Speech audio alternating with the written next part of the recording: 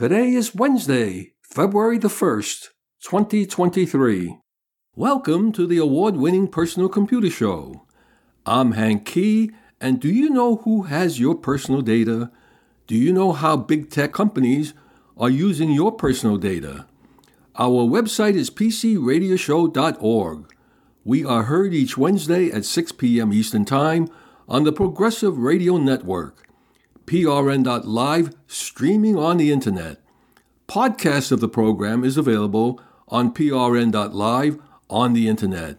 You can leave us a message with your question or comment at hank@pcradioshow.org.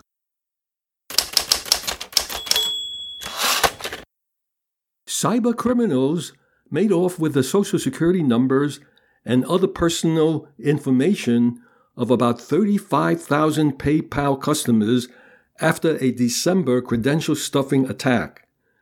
According to a disclosure statement filed with the state of Maine, the attack occurred between December 6th and December 8th of last year and was discovered on December 20th. In addition to Social Security numbers, usernames, addresses, dates of birth, and individual tax identification numbers also may have been compromised. There's no indication that any financial information was stolen or that customer accounts were misused, PayPal said. The company's payment systems were not so affected. In a statement released by PayPal, they said it has contacted affected customers and offered guidance on how to further protect their personal information. The company also reset the passwords of all of the affected accounts and is requiring their users to set new ones the next time they log in. PayPal is also providing those affected with identity theft monitoring services through Equifax for the next 2 years. In a credential stuffing attack, cybercriminals bombard online accounts with combinations of usernames and passwords, often stolen in previous data breaches, in an attempt to access as many accounts as possible. That's a big reason why cybersecurity experts say consumers should always enable two-factor authentication whenever possible. The security measure requires a second form of authentication, like a fingerprint or code sent to a user's phone, in addition to a password protecting a user in the event their password is compromised. In addition, people should always use long, unique, and random passwords for each of their online accounts. Those will be less likely to show up on the list of passwords used to crack accounts in credential stuffing attacks. Whether it was part of the PayPal cyber attack or another security breach, there are steps you can take to protect yourself after someone steals your Social Security number. In a perfect world, your personal information, like your Social Security number, is confidential and secure. But accidents happen and data breaches can occur at any time, leaving your identity information compromised and at risk of fraud and theft. In December, the Social Security numbers of over 35,000 PayPal users were stolen in a cyber attack, leaving critical personal information in the hands of cyber hackers and thieves. These sorts of hacks happen frequently, and in their aftermath, identity theft can have a long-lasting impact on a person's credit score. But just because it's a constant threat doesn't mean you can't take steps to protect yourself. And here's how to keep your personal information safe and what to do if your Social Security number has been stolen. How does your personal information get stolen? Well, theft happens everywhere, all the time. People will steal wallets and bags and go through mail in search of personal bank or credit card information. The Social Security Administration warns that people rummaging through trash outside of homes or businesses in search of critical information is another way identity theft takes place, along with people buying personal information from insider sources. There's also the risk of receiving phone calls, texts, or emails from seemingly official sources who are actually fraudsters looking to trick you into revealing information. Cyber attacks happen when hackers take to online accounts with combinations of usernames and passwords that are often stolen in previous data breaches and use to break into many accounts as they can. That strategy is reason enough to diversify your password and implement two-factor authentication whenever possible. If you think that you've been a victim of a Social Security theft, what should you do? First, if you think your Social Security number has been stolen, know that the administration itself can't do much if someone uses your stolen information to, for example, open up a line of credit or get a job. Head to the FTC or the Federal Trade Commission's identitytheft.gov. I'll repeat that website again. identitytheft.gov, and fill out a form to receive a personal recovery plan. This plan walks you through all you need to know about protecting yourself from fraud and recovering your identity. You can also call 877-438-4337. I'll repeat that again. The FTC number you can call is 877-438-4337. Contact the Internal Revenue Service, that's the IRS, if your Social Security number has been stolen, to prevent the thief from using your number to file a tax return and receive your tax refund, or to prevent them from using your number for a job. If a thief uses your Social Security number to get a job, old taxes may show up on your record. Visit the IRS Identity Theft Central to dispute these claims, get help, and clear up any issues you have. File an online complaint with the Internet Crime Complaint Center, which monitors cybercrime complaints to combat Internet crime. It's also advisable to check your credit report every so often to quash any fishy behavior as it happens. Visit www.annualcreditreport.com. That's www.annualcreditreport.com to receive a free credit report. Contact the Social Security Administration if you think your Social Security number has been compromised, and the administration can help review your statement. Do you need a new Social Security number? If you've done all the steps that the Social Security Administration recommends, and your Social Security number is no longer being used by someone other than yourself, then you don't need to apply for a new Social Security number. If you've taken all the necessary steps and still find that your number is being used, you can apply for a new one. But the administration doesn't make it easy to get a new Social Security number. You'll need proof that your number continues to be used by someone other than yourself.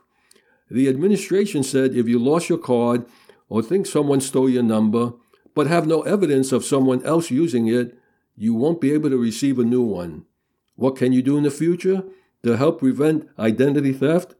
Sometimes, like with PayPal breach, there's little you can do to keep your information safe, but there are steps you can take to limit your risk. Don't carry around your Social Security card in your wallet. Instead, store it in a safe place in your home. Try to memorize your Social Security number so you don't have to take your card out every time you're filling out a document that requires it. If you have to provide your number over the phone, make sure you're far away from other people who could possibly hear it. Employers and landlords often request documents to be sent electronically through email. If you have to provide your Social Security number or other personal documents by email, try encrypting the document with a password or providing your Social Security number separately in a phone call. Your employer will need your Social Security number to run a background check, but you should be skeptical of any job posting that requires you to enter personal information at the outset of an application. Unless you are starting a new position and have an offer in hand, you should not provide your Social Security number to a recruiter. Finally, always check your bank statements and credit statements regularly to address any issues as soon as they pop up. Enable two-factor authentication on your passwords to protect your private information on websites and apps. And verify the source of your notices, whether they're phone calls or emails. The Social Security Administration said, in general, it will only call you if you requested a call. If you believe you receive a scam call or email, don't give the person any personal information. I will post a transcript of what do you do if someone stole your Social Security number on our website, pcradioshow.org.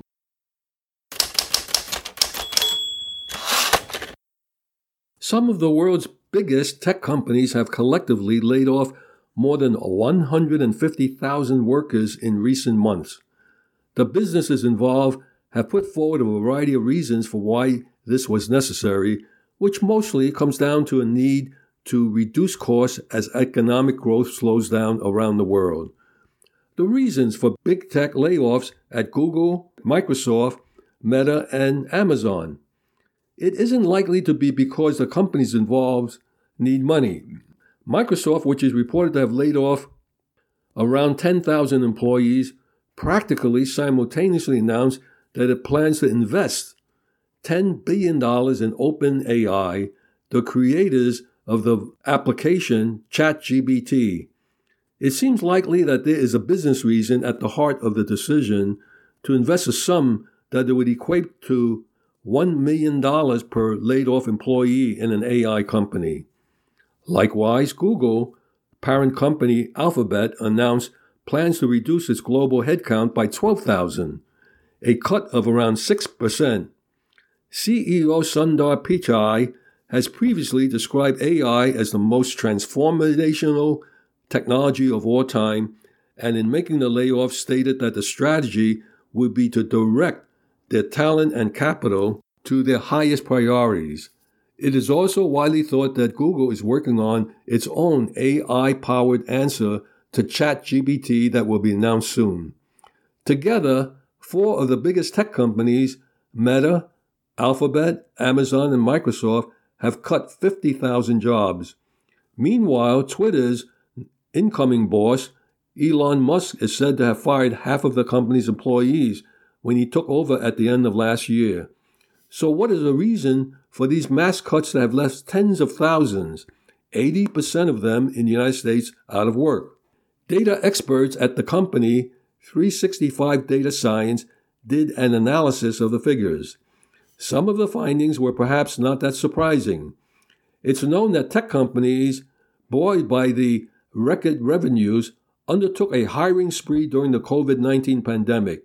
Salaries hit record levels as competition raged for the top talent, and the media was full of stories of lavish perks. So it's not a shock to find that the median time a recently laid off employee has been in their role is roughly 2 years. This could suggest that in some ways, these cuts represent a winding back of hiring policies put in place since the pandemic. More surprisingly, though, is the fact that the median level of experience held by those who were let go is 11.5 years. So it's not necessarily true that these are all junior workers with little experience who could be quickly replaced or possibly even have their roles automated. One possible reason for this statistic could be that longer-serving employees tend to receive higher salaries, and cutting them could help businesses meet their financial targets. However, it is interesting to note that the roles and job functions most affected were within human resources, which accounted for 28% of all layoffs. There are 2 possible reasons for this. First, it follows that if companies are laying off staff, they will also be cutting back on recruitment, and less recruitment means less need for an HR staff. A second, though perhaps just as a relevant reason, is that HR is an area where some functions are being replaced by automation. Platforms already exist that aim to automate routine tasks related to interviewing and onboarding new hires, such as checking references, verifying identities, and carrying out health and safety assessments. In recent years, it's even been reported that companies such as Amazon have used AI to identify low-performing staff and then fire them. We also get some insights into how the roles that were affected differed between each company. While HR and talent sourcing was most affected at Microsoft and Meta, Google and Twitter, it was software engineers who took the brunt of the cuts. The data collected by the company 365 Data Science also shows that a narrow majority of the staff who were let go, which is 56%, were females. This is worrisome, given that the tech industry had spent much of the last decade attempting to address the gender imbalance already present within the field, particularly within technical and engineering roles. It doesn't exactly send out a great message to potential new female hires that, as well as a pay gap and a lower likelihood of progressing into senior roles, they will have to be content with a greater chance of being let go. Finally, one more worrying statistic that jumped out from the report was the fact that only 10% of those laid off have thus far listed a new job in their LinkedIn profiles. Of course, it's too early to tell whether this is likely to transition into long-term unemployment, as many may simply be enjoying a break before jumping into job hunting, or indeed may simply not have bothered to update their profiles yet. But monitoring how this statistics develop over coming months should give some interesting insights into whether or not it is still easy for skilled tech workers to move between jobs. It's perfectly possible that a substantial number may choose to head into self-employment or the freelance gig economy. So, is it the case that the tech giant simply expanded too far, too quickly? Or is it that innovation in AI and automation have created a situation where the fastest way to save money is to replace people with machines? In truth, it's likely to be a little of both.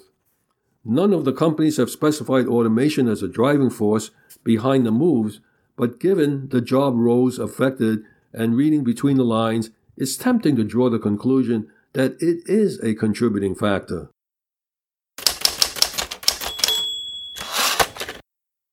Tech layoffs are setting off a deep, desperate scramble for foreign workers to find new jobs in 60 days before being forced to leave the United States.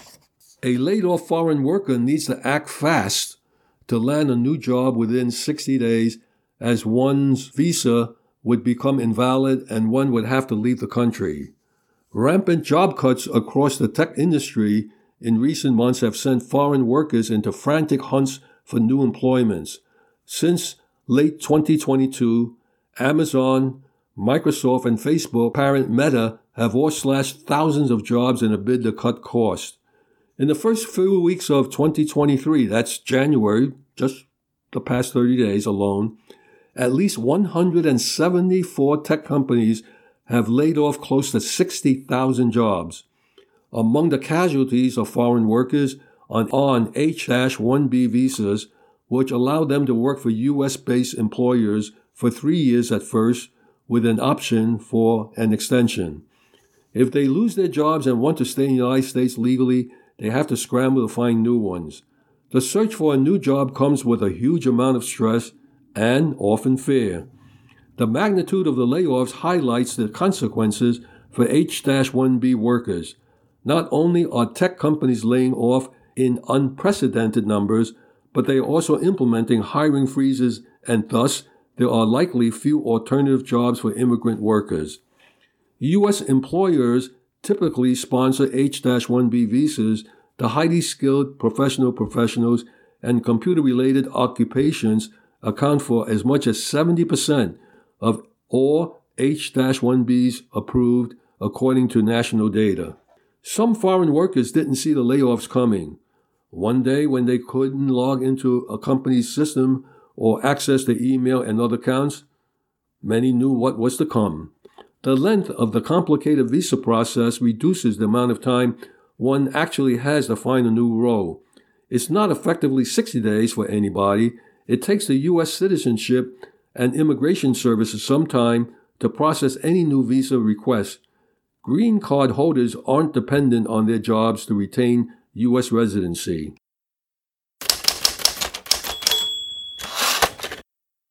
It's a historic crash for memory chips. This time was supposed to be different. The memory chip sector, famous for its boom and bust cycles, has changed its ways. A combination of more disciplined management and new markets for its products, including 5G technology and cloud services, would ensure that companies delivered more predictable earnings. And yet, less than a year after memory companies made such pronouncements, the $160 billion industry is suffering one of its worst routes ever. There's a glut of chips sitting in warehouses. Customers are cutting orders, and product prices have plunged. The chip industry thought that suppliers were going to have better control.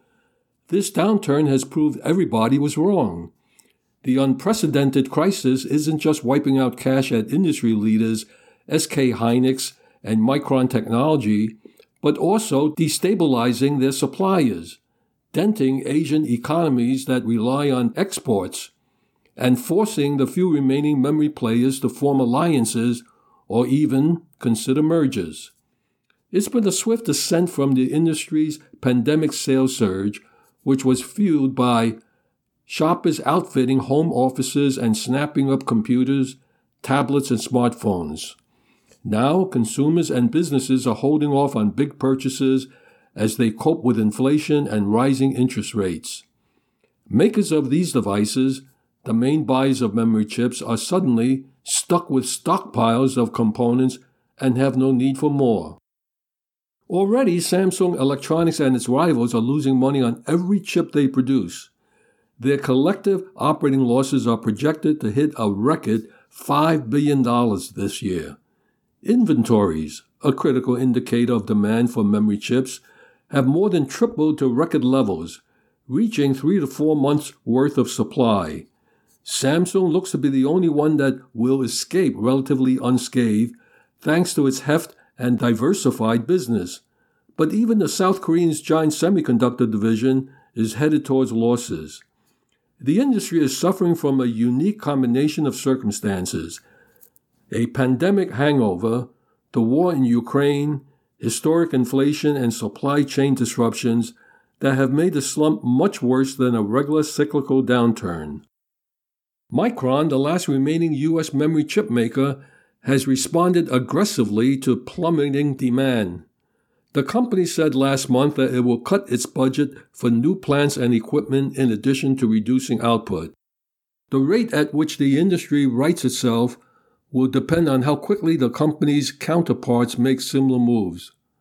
Over in South Korea, Hynix has also slashed investments and scaled back output. The company's inventory glut is partly the result of its acquisition of Intel's flash memory business, a deal struck before the industry's decline. All eyes are now on memory chip king Samsung, which has thus far said little about the industry's near-term prospects. The Korean tech giant has typically continued to spend during downturns, hoping to exit them with superior production and higher profitability when demand picks up. This time around, the market has been betting the company will tighten its chip supply, lifting its stock price in recent weeks. Chip manufacturing equipment maker Lam Research said last week that it is seeing an unprecedented reduction in orders as memory customers cut and postpone spending. Executives at the company, which count Samsung, SK Hynix, and Micron as its top customers, decline to predict when such actions might help the memory market rebound. It's always been difficult for memory makers to handle spikes and troughs in demand. Bringing new factories online takes years and billions of dollars, so it's hard to get the timing right.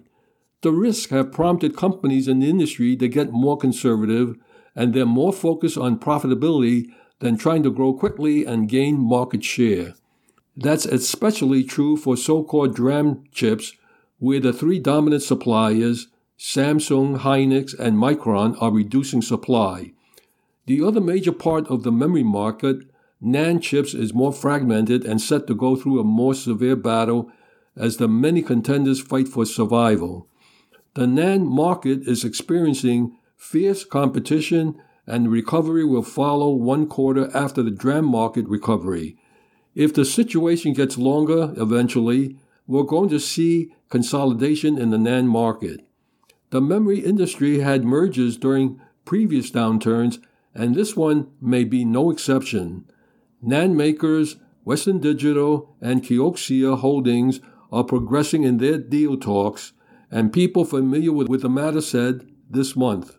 Still, the companies already manufacture jointly, and thus a merger won't necessarily lead to reduced output. The longer-term question is when customers' demand will bounce back. China's recent exit from COVID-related restrictions could be one catalyst to help the industry, as gadget makers will be able to bring manufacturing plants back to normal rhythm. The view is that memory will recover in the second half. SanDisk external drives and micro SD cards are up to 65% off. Make sure you have extra storage on hand thanks to these deals. There's no such thing as having too much storage on hand. You never quite know when you could use a micro SD card or SSD, and better safe than sorry.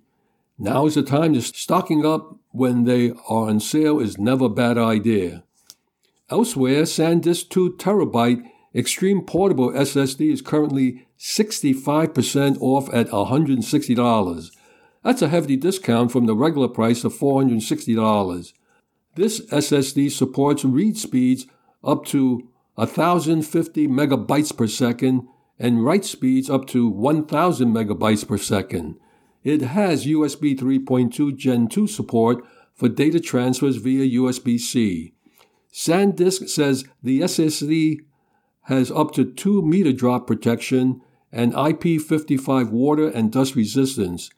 There's built-in password protection with 256-bit AES hardware encryption to protect your data and a carabiner loop to help you physically secure the device. This is now the time to take advantage of this historic memory crash. The prices have dropped dramatically. It's time to review your systems to see what upgrades you can make in memory and storage.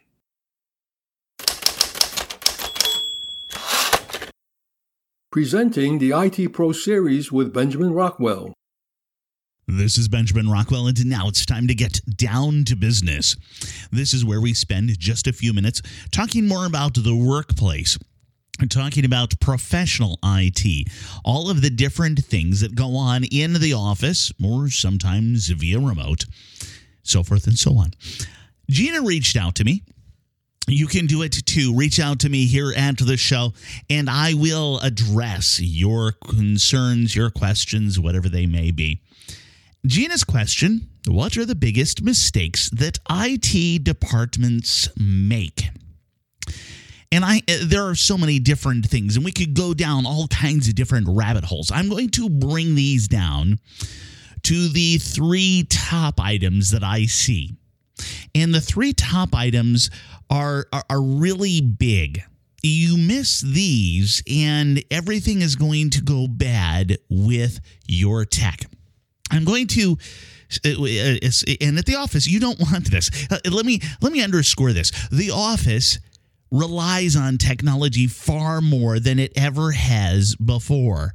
We're going in different directions, so many different initiatives that are keeping companies going, that if you mess up somewhere along the way, you could crash the company. So let's talk about these, and I'm going to address these from the least to the worst in these mistakes. First off, not keeping systems and software updated. So we see this all the time. You're not working with the latest version of a software. You're not working with up-to-date computers. You are winding up with situations where there are companies out there right now. There are companies that are running Windows 7. There are companies out there. I know someone who's trying to run a business on Windows XP because they don't want to upgrade. Now, let me tell you, you've got to do it. You've got to make these upgrades, whether it's software or hardware, whether it's the network, whether it's your network servers, whatever it is, you need to keep up to date with your business peers. Your company one. you need to keep up with company 2, company 3, company 4, everybody who is competing against you. If you're not doing that, if you're not keeping things up to date and fresh, you're going to lose. The next one, inadequate IT infrastructure. This is somewhat similar, but this goes into a different direction where you're not keeping up to date at all with anything. You don't have enough technology. You don't have enough reliable technology that's in place. You are experiencing a variety of productivity hits. You have situations where maybe employees aren't able to communicate. I will tell you that we have shifted dramatically since the start of COVID towards communicating via tech. People are far more inclined towards going to instant messaging, to going to Zoom calls and the like, to sending emails at their convenience rather than lifting the phone. And that, if you don't think about that, if you're not planning for that, if you're not adapting, again, that's keeping up with the peers. The last one is the one that can hurt the most, because it doesn't hurt over the course of a year or two. This is not something that's invisible along the way. When it hits, it can destroy a company in a matter of days, if not a week. And that is a lack of cybersecurity measures, malware, ransomware. Whatever it is that's coming along that's going to hit your company is going to hit you like a bomb. And when I say like a bomb, the numbers that are out there for people, for companies where their hardware and their system, their networks go down, they're scary. A matter of if you are out of, I don't know what the current number is. It used to be a matter of if you're out of business for a week, you have a 50% chance of surviving the rest of the year. That's how bad it was. And I think it's gotten a little bit better, but not amazing. Ransomware hits you. You've got to make a decision right away. You cannot be without all of the data that's across your network. Failing to properly secure all of the data within your company can result in a loss of your sensitive information. It can result in data breaches and so forth. And I talk about this all the time. This is something that I wish I could find a way to explain to people the importance of making sure you've got a backup, making sure that you have alternatives, making sure that you are protected. Our home systems, we can write that off. Our iPhone and tablets and all of this, something bad goes wrong, we can write that off. But if one of these ransomware packages hits the network at the office, it can take down the network, all of the systems that are connected. It can take down all kinds of different things. And along the way, it'll take down the company. And there's very little you can do after the fact except to go to your backups, to go to different resources that are around. There's no magic fix for this ransomware. Yeah, you could pay them off, but do you really want to trust the guys that are holding you ransom? The big answer these days has been no, don't trust them. There you go. 3 biggest mistakes: not keeping up with the software and systems up to date, inadequate IT infrastructure, and a lack of cybersecurity measures. This is Benjamin Rockwell. Back to you, Hank. Thank you, Benjamin.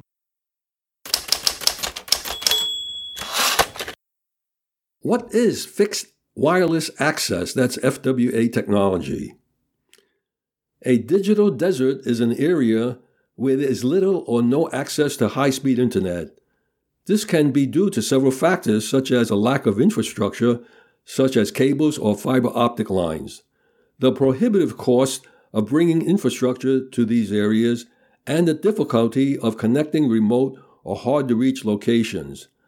Digital deserts often limit residents from taking advantage of the many benefits that come from having a high-speed internet connection, such as access to online education and job resources, the ability to telecommute or work from home, and improve access to healthcare and other services.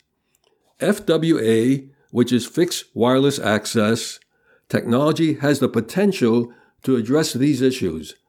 There are various ways in which FWA can combat digital deserts, such as by potentially providing high-speed internet to areas that currently lack wired infrastructure. With FWA, cell towers and base stations provide the necessary infrastructure, but you may need to install an antenna on your home to receive the signal.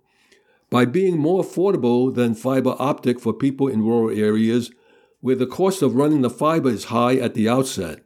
However, as noted, fiber optic becomes less expensive the more houses in an area subscribe to it, while the inverse may be true for FWA. By offering low latency internet to rural subscribers via multiple input and multiple out MIMO antenna technology, which allows a targeted signal to the consumer's receiver, FWA offers an opportunity to provide high-speed internet to areas traditionally underserved by broadband technology. Fixed Wireless Access, or FWA, is a type of 5G or 4G LTE wireless technology that enables fixed broadband access using radio frequencies instead of cables. FWA can be used to connect homes and businesses to the internet. FWA technology is constantly evolving and expanding around the country. It may be a viable option for even the most demanding internet usage. You can find out how FWA works and how it's different from wired broadband, as well as its upsides and downsides. How does FWA technology work? Fixed Wireless Access, or FWA, is a type of technology that uses radio waves to send high-speed signals that offer data transfer to and from consumer devices. FWA systems typically consist of a base station connected to a fixed network and a number of subscriber units spread out over a wide area. The base station then uses radio waves to communicate with the subscriber units, making it possible for consumers to connect to the fixed network and access high-speed data services. These transmitters are strategically attached to stationary structures such as poles, buildings, or towers. How does fixed wireless access differ from wired broadband?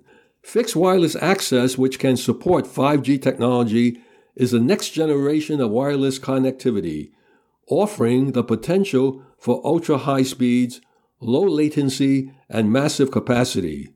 In theory, this could allow users to enjoy speeds comparable to a wired broadband connection. FWA differs from wired broadband in one major way. Wired, fixed-line broadband works through fiber optic cables, telephone lines, coaxial cables, and power lines. No matter which form of broadband you're working with, it requires transmission of data through cables. In the case of DSL, for instance, you attach your modem to the phone line in your wall and receive packets of internet data through copper wires. The speed of your DSL connection will depend on how close the phone company's nearest facility is, as well as the integrity of their phone lines. With fiber optic internet, your internet service provider runs the cable all the way to your house or to a location nearby, in which case you tap in via phone line running to a switching box or cabinet. With FWA, your device is receiving a radio signal from the internet provider's transmission tower. This doesn't require any cables or wires to go to your home. FWA may be able to bring high-speed internet to areas where cables cannot reach, which is why it's likely to play a role in the future of wireless internet connectivity, especially in digital deserts. Benefits and limitations of fixed wireless access. In a time when the internet is becoming increasingly essential, FWA offers a way to bring high-speed connectivity to those who need it most. Can provide high-speed internet to access without infrastructure. FWA does not require a physical wire connection outside the home, making it an option for those who reside in areas with mobile coverage. Flexible installation. Unlike other technologies, FWA can be installed quickly and easily without needing trenches or other disruptive construction. For example, the first 5G customer in Houston and in the nation simply had a small pillow-shaped antenna installed on their home from which a wire runs down to their router. The antenna itself receives a wireless signal from one of Verizon's many fixed wireless nodes located on power and light poles in Houston. Transmission distance is limited. Because FWA connections rely on line of sight, they are limited to areas close to the cellular tower. Environmental factors can impact performance. Some FWA connections may be impacted by things like trees, buildings, and path loss, which depends on the terrain. Relatively new technology that is continually evolving, as with any new technology, some kinks still needs to be worked out, such as occasional outages, drop connections, and so on. Despite these limitations, network performance keep improving, make FWA increasingly competitive and good enough for various use cases, including extensive video streaming. Network cost keeps dropping, making it affordable to households for services such as TV video streaming. FWA doesn't work in competition with pre-existing technologies such as wired broadband, mobile wireless, and satellite. Rather, it complements them. Accordingly, look for FWA to become a powerful addition to the expansion of Internet infrastructure in the future. FWA technology is constantly evolving and expanding around the country. It may be a viable option for even the most demanding Internet usage. You can find out how FWA works and how it's different from wired broadband, as well as its upsides and downsides. For a full year, 2022, AT&T added nearly 2.9 million postpaid and 404,000 prepaid phone net adds. AT&T will launch the next rendition of a fixed wireless access product in the market later this year. AT&T will offer FWA in areas where it doesn't currently have fiber deployed, such as less densely populated markets. AT&T noted that there's a lot of businesses in those densely populated areas where this is a perfectly acceptable product. AT&T said that the new FWA product will use the company's mid-band spectrum. AT&T already offers FWA services, both a point-to-point service and a point-to-multipoint service. AT&T Executive Vice President of Technology Operations said that the company has more than 500,000, that's 500,000 FWA subscribers. At that time, he said that the majority of AT&T's FWA customers were outside of its local exchange carrier footprint. AT&T has been less bullish on FWA than competitors Verizon and T-Mobile, which both tout FWA as a viable alternative to fiber broadband and offer their FWA service in many markets nationwide. Fixed wireless has a place in the portfolio, but Verizon added that they don't believe it is a good long-term alternative in dense metropolitan markets or populated suburban areas. In its fourth quarter results, AT&T said that it added 656,000 postpaid net phone adds for the quarter, and a decline from the 708,000 postpaid net phones adds that it reported in the third quarter. Nevertheless, AT&T was upstaged by T-Mobile, which earlier this month reported that it added 927,000 postpaid phone nets adds for the quarter. Verizon, meanwhile, is in third place with 217,000 postpaid net phone adds for the fourth quarter. So if you're having difficulty getting high-speed internet and you happen to be in an area where it's underserved, check with those three vendors on what's available from them for fixed wireless access service. Presenting Technology Chatter with Benjamin Rockwell and Marty Winston. Marty Winston joins me now. And Marty, you You didn't even I have a wealth of stuff that came out of the CES treasure troves. This is funny too, because you didn't even go to CES, but I covered it remotely. Yes. You were following along with a lot of different things there. What's one of the things that Shervan, the guys who have ego and skill. Look, this comes back to tools. Little drivers won't make your nuts or hex heads tight. They don't have enough torque. Right. Yeah. You can snug them, but that's about it. The traditional answer is a socket set and a ratchet wrench. Mm-hmm, yeah. Now we've also seen some power wrenches shaped like power drills and drivers, and you're good for some torque there. Yeah. No, those are fine. But Skil just thrilled me with a 12-volt rechargeable brushless ratchet wrench. Okay. Say that twice. Yeah. with 55 foot-pounds of powered torque, or lock the head and you can get 150 foot-pounds of manual torque. Wow. Okay. So I could hold a Tesla and turn Elon Musk upside down with this thing. It's big, it's heavy, but it speeds through tough work in ways that make a huge difference. We also got in. So I mean, you were recently telling me about some of the work you were doing with a rack, a server rack, and I imagine that came in handy. Very, very much. We also got in a 240-pound shipment, a wooden skid with a big carton on it, and in that carton, the Ego snow thrower that I've described earlier, tall enough to eat a blizzard belt snowfall as a snack, wide enough to do the whole driveway width in 4 passes, and it is self-propelled. It arrived as 3 pieces connected by control cables, 5 hardware sets, attached everything in a jiffy. But even with the dual charger and the 2 flour bag-sized batteries, even taking those out of the carton, how was I supposed to get 150-plus pounds of steel out of that box?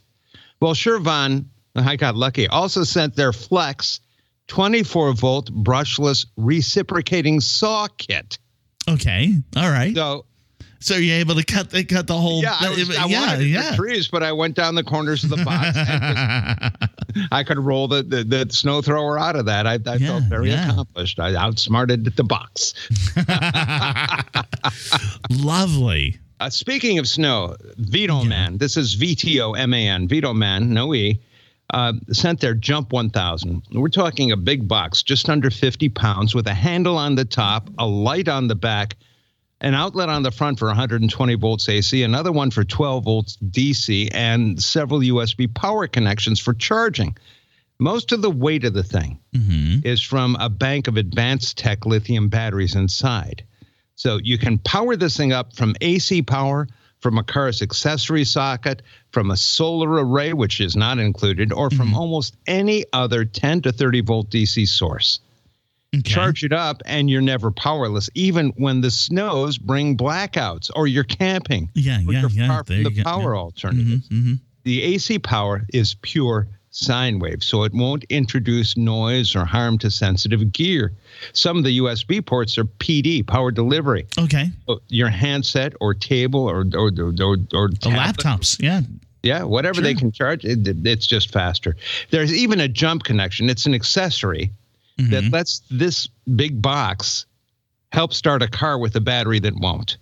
Nice. Okay.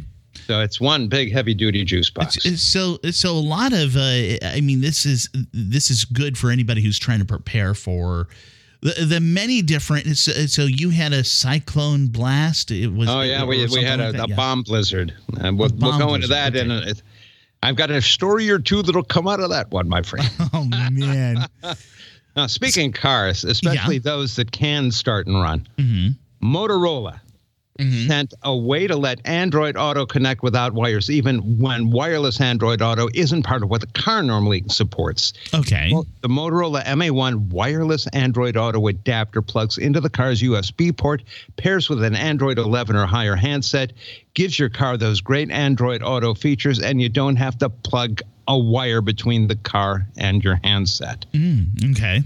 It just happens automatically. There's a little light on the front, tells you the status of everything. It can play Android music through it. It's It's in my car, and it's not going away. Stay away. Stay away. That one's mine. We've got another Motorola, but we'll save it for next time. All right. Oh. We've got about a minute left, so let's dive into that other Motorola item. What is it? We've got another Motorola, the new MotoBud 600. Okay. It's tiny. It's great sound, great battery life earbuds. These are earbuds. Okay, yeah. Good noise reduction, a comfy fit, or at least so I'm told by Judy, my wife, who laid claim to them. I'll never see them again myself. And speaking of power, we got on some sweet little power delivery. That's PD fast chargers from VisionTech, each with two USB-C ports, a smaller one good for 35 watts, little larger good for 65 watts, all of that from one port or the other or both shared.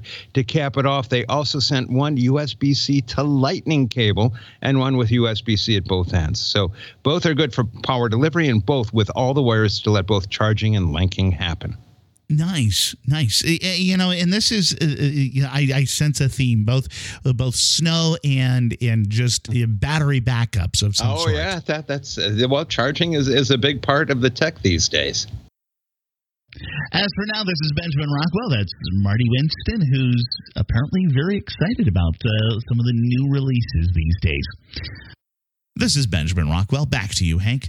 Thank you, Benjamin, and thank you, Marty. Public service announcements. Computer Club meetings in the New York, New Jersey, and Connecticut tri-state region. Log on to the club website for more information on remote meeting ID. Tech Ed Connect, formerly Westchester PC Users Group, meets Thursday, February the 2nd. Meeting time is 7 p.m. Online virtual meeting via Zoom. Website is wpcug.org. The Amateur Computer Group of New Jersey meets Friday, February the 3rd. Meeting time is 8 p.m. Online virtual meeting via Jitsi. Meeting site is acgnj.org. The New York Amateur Computer Club has a presentation, Customizing Windows 10. Thursday, February the 9th. Meeting time is 7 p.m. Online virtual meeting via Zoom. And the website is nyacc.org. The Long Island Macintosh Users Group meets Friday, February the 10th at 7 p.m. Online virtual meeting via Zoom, and their website is limac.org. The Kingsbyte Computer Club meets Tuesday, February the 14th. Meeting time is 7 p.m.